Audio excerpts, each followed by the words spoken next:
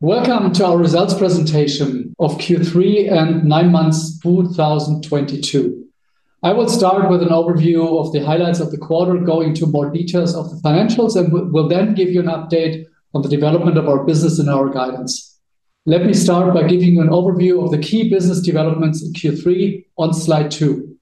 Demand for our equipment remains strong with an order intake of 143 million, up 25% year-on-year, driven by the strength of the growth markets our customers are operating in.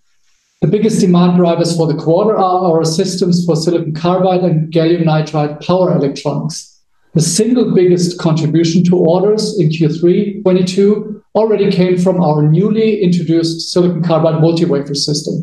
This is very encouraging, as we have just recently launched our brand new next generation SiC system called G10-SiC, which our customers are already ordering in volume.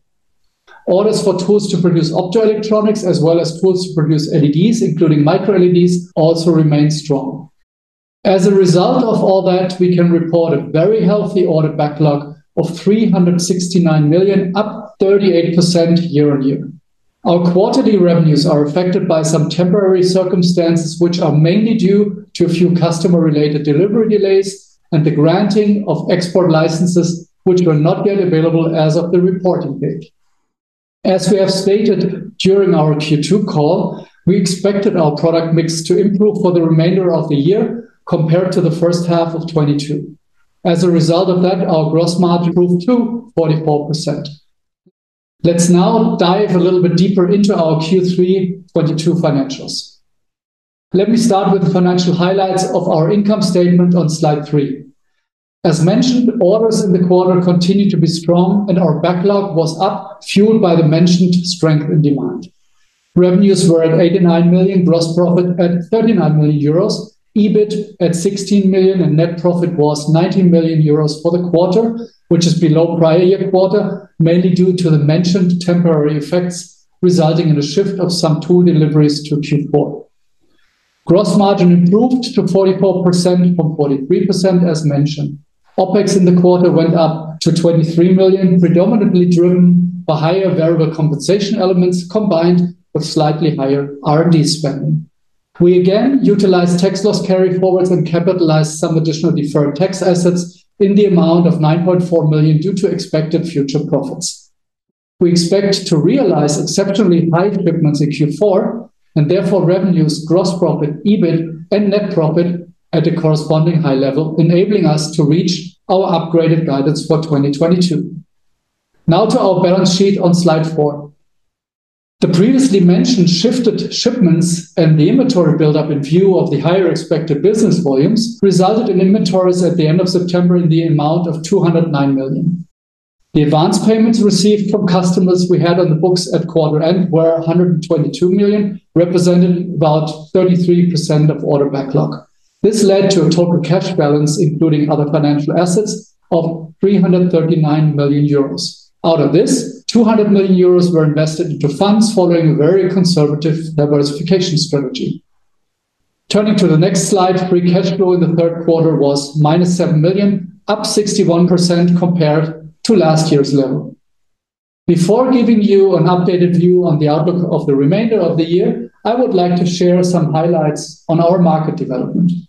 The order momentum in most of our addressed end markets remains very healthy. In the area of power electronics based on the material systems of gallium nitride and silicon carbide, the momentum continues to be strong, in particular for our SiC technology solutions. Here we can report very encouraging figures for this quarter, underlying that our strategy for our silicon carbide business is unfolding very well. We believe that our recently launched G10-SiC is the right tool at the right time. The fully automated multi-wafer batch tool can process 9 6-inch wafers or 6 8-inch wafers per process run, enabling our customers to produce their wafers at the lowest cost in the market. Today, most customers are still running the main volume of the production line on a 6-inch wafer size, but nearly all of them have a well-defined roadmap towards 8-inch prepared. Our new tool, G10-SiC, addresses this market need, and we are more than happy with the customer feedback and the orders we have received within the first quarter of the launch. At this point in time, we're demonstrating the new system to further customers to convince market participants who are not yet using our system. The main driver for silicon carbide power devices remains electromobility, with the use cases in the main inverter of the car, in the onboard charger, and in fast charging poles on the roadside. In addition, we see more and more customers investigate higher voltage silicon carbide devices at 3 kilovolts or 10 kilovolts, which go into very high power applications in green electricity generation, such as large wind and solar power plants. In the market of gallium nitride power, we observe continued strong momentum.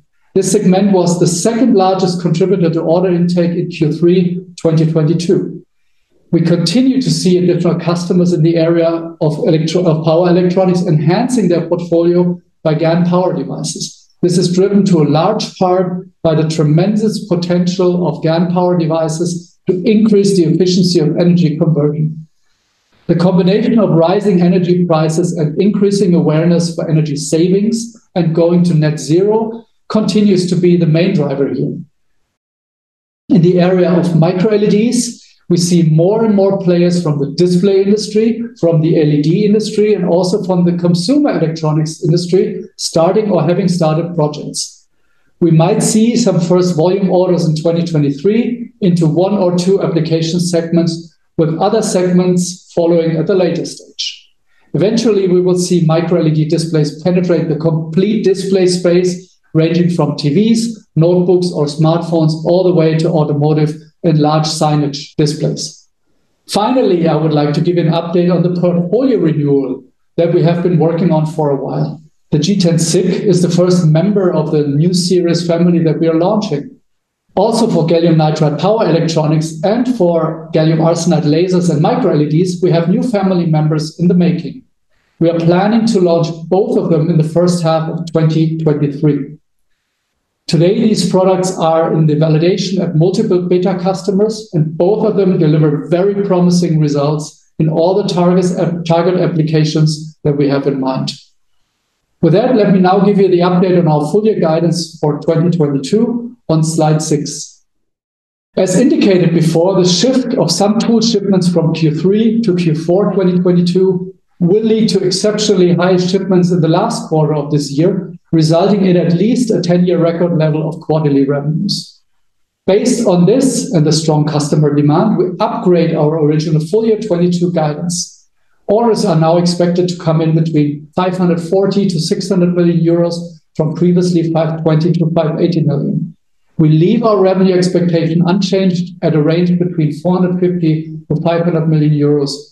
The gross margin in 2022 we expect to be around 42% compared to 41% before. We expect our EBIT margin to now be between 22 and 24% from 21 to 23% before. As stated already in previous quarters, these expectations for 2022 are subject to the provision that the challenges of the current environment we're all in will not have a significant impact on the development of our business.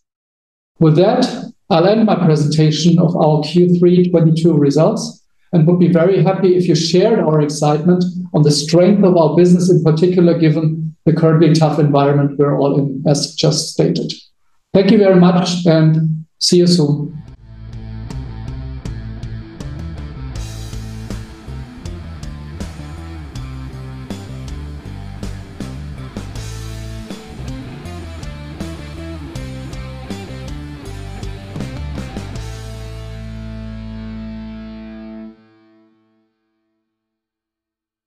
Disclaimer. As described in our legal section on our website www.seat11a.com, this publication is just for informational purposes only. This means it is not considered to give you any investment advice. Any opinion or recommendation expressed by the companies is neither given nor supported by us and should not be considered an investment advice from our side. Also remember that any opinion or recommendation expressed is subject to changes without further notice. The content itself is obtained from sources believed to be reliable, but we do not guarantee its accuracy, completeness, or timeline of its content.